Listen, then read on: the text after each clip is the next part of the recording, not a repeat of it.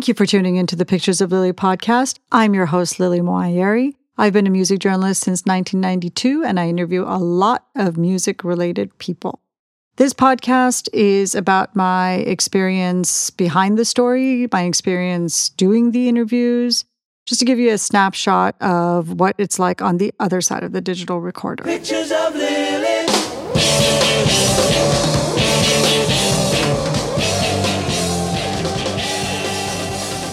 Thank you, everyone, for tuning into the Pictures of Lily podcast. It's our 30th episode, which is a milestone, especially as we launched just about a year ago.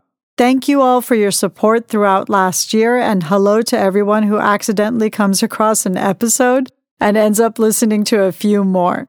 You can find us on every platform by going to picturesoflily.com, where you can subscribe or follow us and also connect to us on SoundCloud, YouTube, Pandora, and Amazon, although it's really best to listen to the podcast straight from the source at picturesoflily.com.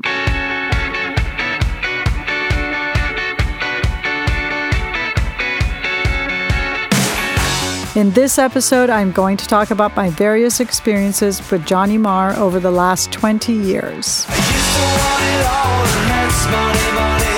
That's money, money. That's money, money. What you doing for? And that's only money. That's money, money.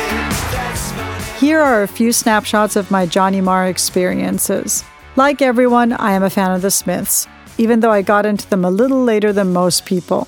I feel like people discover them during sophomore year in high school. I was a sophomore in college. By that time, Johnny had already formed Electronic with Bernard Sumner from New Order. My first interview with Johnny was for Electronic's third album, Twisted Tenderness, for a radio magazine called Virtually Alternative. This was over the phone, and the entire experience was unexpected. First of all, we couldn't stop laughing, and he kept asking me, "Hey, Lily, is this an interview or what?" In a Manchester accent. Secondly, he'd already started his band, The Healers, and I knew a couple of the guys in the band from their previous groups. Thirdly, I knew his manager, Joe Moss, who was the first manager of the Smiths, very well, so there were a few connections.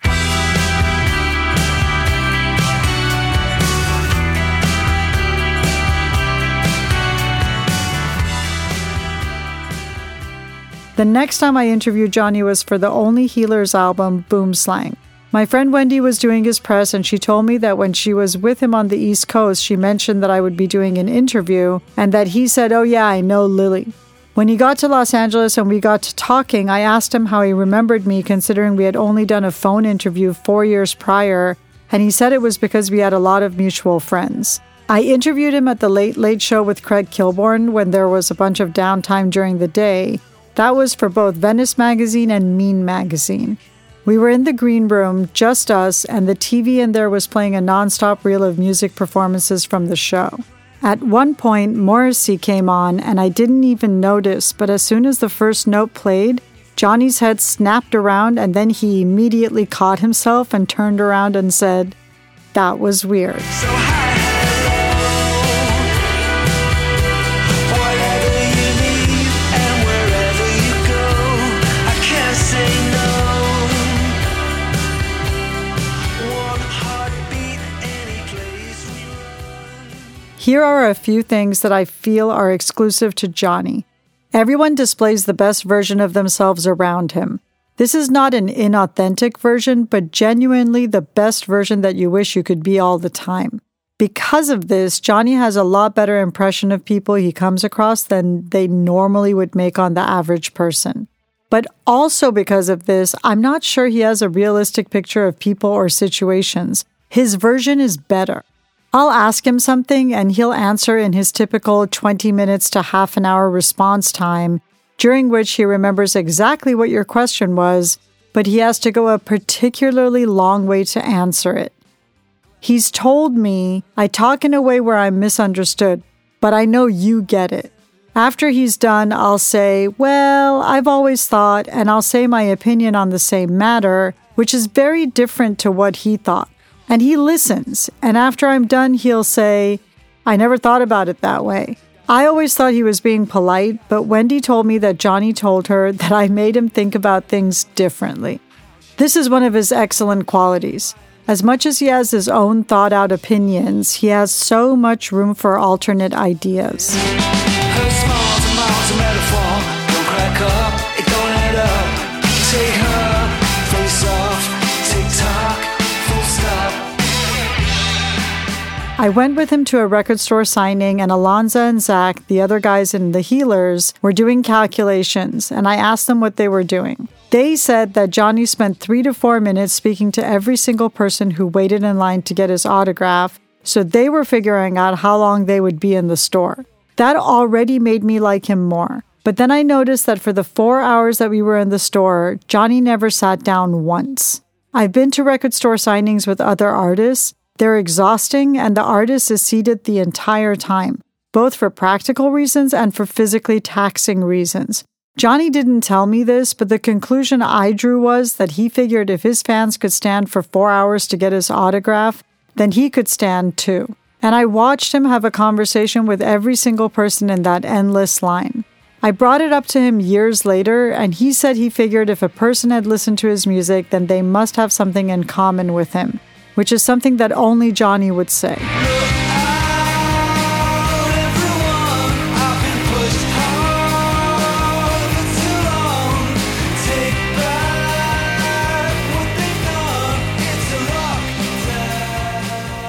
In 2003, he played Coachella and his family was with him. He was with them in his trailer and he came out to do some press. 15 minutes later, his wife Angie, whom he's been with since he was about 14, came out with their kids, and Johnny got this super happy and excited look on his face, like he was being reunited with her after being separated for a month or something. I remember thinking, I hope at some point in my life there will be someone who is that overjoyed to see me after not seeing me for 15 minutes. Speaking of which, the last time I spoke to Johnny, which was for Mix Magazine, I told him about Lawrence and how he was all of the things I've ever wanted since I was 17. And Johnny expressed such genuine happiness, it kind of put an additional stamp of approval on our whole relationship. I told him how I felt that when we got married, my father stepped out of his life in order to let us have ours. Johnny told me that when he first met Joe, our friend who became his manager, Joe had a place at Crazy Face, which is where Johnny has his studio now. He said that Joe had a massive bunch of keys and that Johnny, being the super young teenager that he was, thought it was a sign of being an established together person, an important person who had things going on. Right around when Joe died, which he did from cancer a few years back, a spot opened up at Crazy Face and Johnny was handed a massive bunch of keys. He said he was telling me this because he related it to what I was saying about my father, and that he didn't think it was fanciful, that was his word, but that he believed that these close people in our lives are actively pushing us along when they go. And he said he was looking forward to meeting Lawrence because he had a lot to live up to.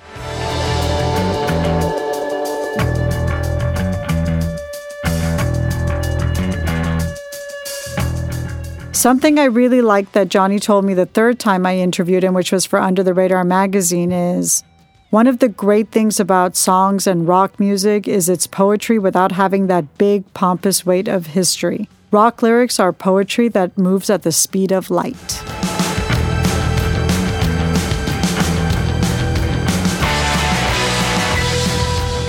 And that's my snapshot of a few indelible experiences with Johnny Marr.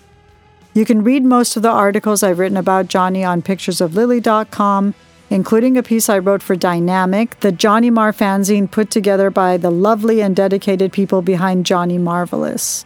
Speaking of books, Johnny's autobiography is worth the read if you're a massive fan.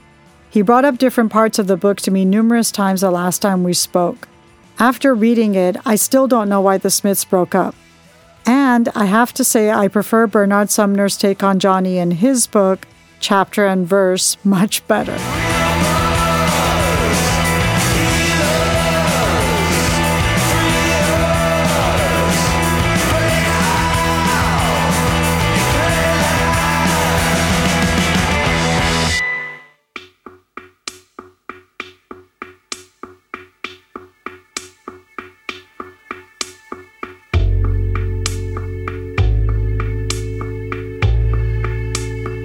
In the next episode, I will be talking about my experiences interviewing Martin Gore of Depeche Mode, whom I spoke to most recently for Flood magazine. Sometimes I feel like a motherless child. From myself and my co-producer, director, editor, Lawrence Schroeder, thanks for listening. And if you have a chance to subscribe or follow the podcast on any of the podcast platforms, please do so and please rate and review. You can connect to us on picturesoflily.com, and from there you can choose your preferred podcast platform, or SoundCloud, or YouTube, or Pandora, or Amazon. You can also find the playlist for the podcast episodes on Spotify and YouTube. A long way from home. A long way from home. Thanks for listening. Pictures of Lily.